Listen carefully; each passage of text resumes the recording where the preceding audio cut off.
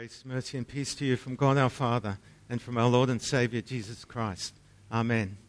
Well, there's a picture of my home place, the Barossa Valley. I'm thinking of the text today that we heard from 1 Corinthians, which said we are all co-workers together. And I thought about this time in the vineyard. It's coming up about this time. End of February, beginning of March. Takes a team to harvest in the vineyard. Well, it used to. These days, machines are more into it. But during my time, Monday to Friday, there was a team of pickers, heaps of them there, picking out there with their snips, picking, throwing it into the bucket. You used to have bucket carriers. People would also pick and then collect the buckets and throw them onto the trailer or truck.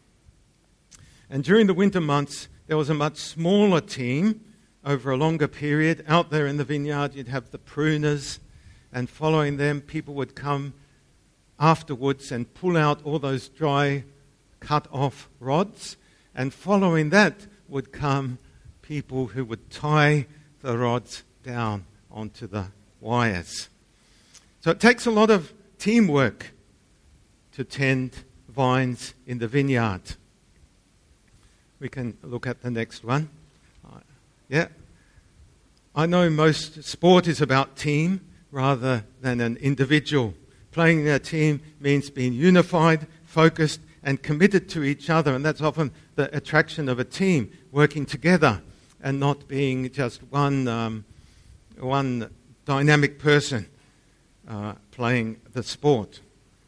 It can be quite deflating to be playing in a group that is not a team, not interested, just going through the motions, not much focus and not commitment to each other.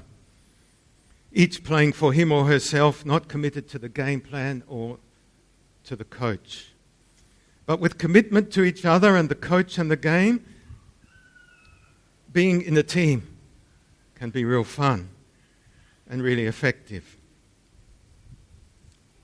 So the final picture shows us what Paul is emphasizing in his letter to the Corinthians that we heard today. Paul talks about Christian community as a team.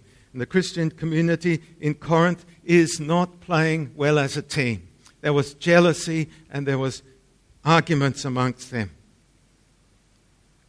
Paul encourages them to be a team, a community serving together to face the challenges in the congregation and in the city where they lived. And he encourages them by using two images of being a team. One is the garden, which we heard today, and next week we will hear about being a building together.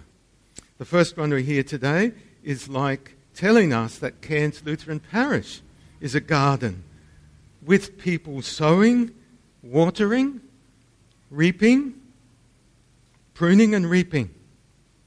It's a great image of the church. Pastors, lay leaders, volunteers, members, all people from left and right working together to grow people in the message of the cross.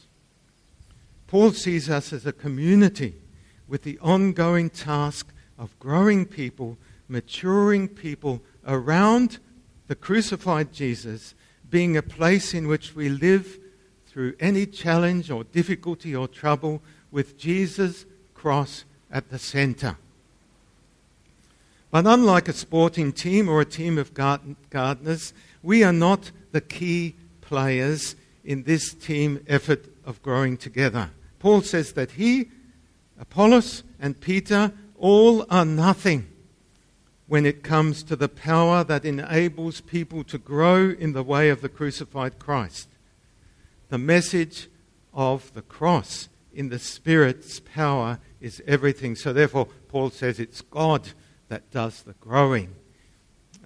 Jesus is at the center, his heart for us and his mission with us. His cross and that message is the power, we heard it last week, the power of God's love. That message coming to us. In his grace to us, he chooses us to work as co-workers in the team. So Paul says that he, who was used by the Lord to plant this local church in Corinth, faithfully did his work. Apollos came after Paul and did watering, working faithfully. Both of them and others they trained in serving the community are merely servants of Jesus, through whom the people came to believe in the gospel of Jesus Christ. We are all church, centered on Christ. We all live and operate around His promises to us, His vision for us, His direction and His will. And we are together as co-workers in His garden, His community, His mission. We are partners and partners to each other in Him. The Corinthians seem to lose this truth. Their problem seemed to have been assuming more human importance and putting that above everything in their mission as church. So they elevated certain people and separated into different groups. They had this ongoing issue of taking matters of life and church into their own hands and therefore losing the team effort, leaving the message of the cross while they went about growing their church, centering on themselves or living their life. And that's what led to their jealousy and arguing, quarreling.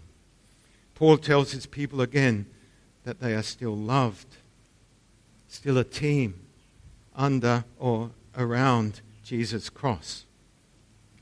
So can you sense the Spirit of Jesus calling you to this message, the message of the cross, so that you experience the satisfaction and joy of being a co-worker in this team of Jesus' mission? He longs to help us to live together in respect and mutual cooperation and the fulfillment of being a team, working together in this people growing in His garden. We are all equal co-workers in this mission. In this congregation and parish, we all have our contribution to offer in growing together as people into Christ. He chooses you. He chooses us. And the message I am hearing today is that no one person is more valued than another. The team is not all about me. All serve the mission together in their roles and in their gifts and receive the gifts from God. Every person plays their rightful part. When you are aware of that part you play, and when you are willing to learn the skills, often by trial and error, and when you are willing to seek the benefits of Jesus' power in the teamwork, everything in your life matters. Your church community matters. Your work matters. Your marriage matters. Your parenting matters. Your friendships and serving others matter. And everything of this matters because we all work together and we work better together in the team that God has put us in. So you better get your snips out. It's time for grape picking. Maybe charge up the battery pack to do some gardening. Start up the lawnmower. Fix the lawnmower wheel. Thank you, Peter Schmidt. In the last week, Peter Schmidt fixed the lawnmower that I used. That was the first lawnmower ever bought by this congregation 40 plus years ago. And it's the best lawnmower. I don't want another one. Don't want a new one. Because it starts every time. But the back wheel conked out. As in the rubber bit came off. It's still a metal one. You can only get plastic ones now.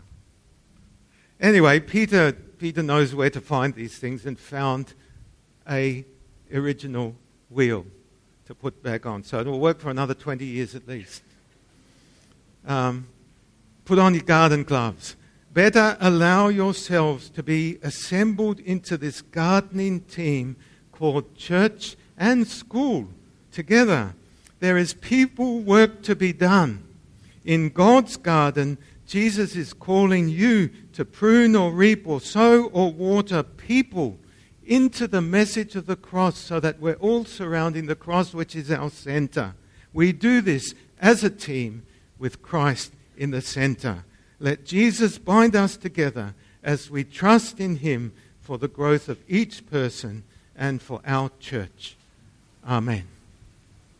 And the peace of God, which passes all human understanding, keep your hearts and minds in Christ Jesus. Amen.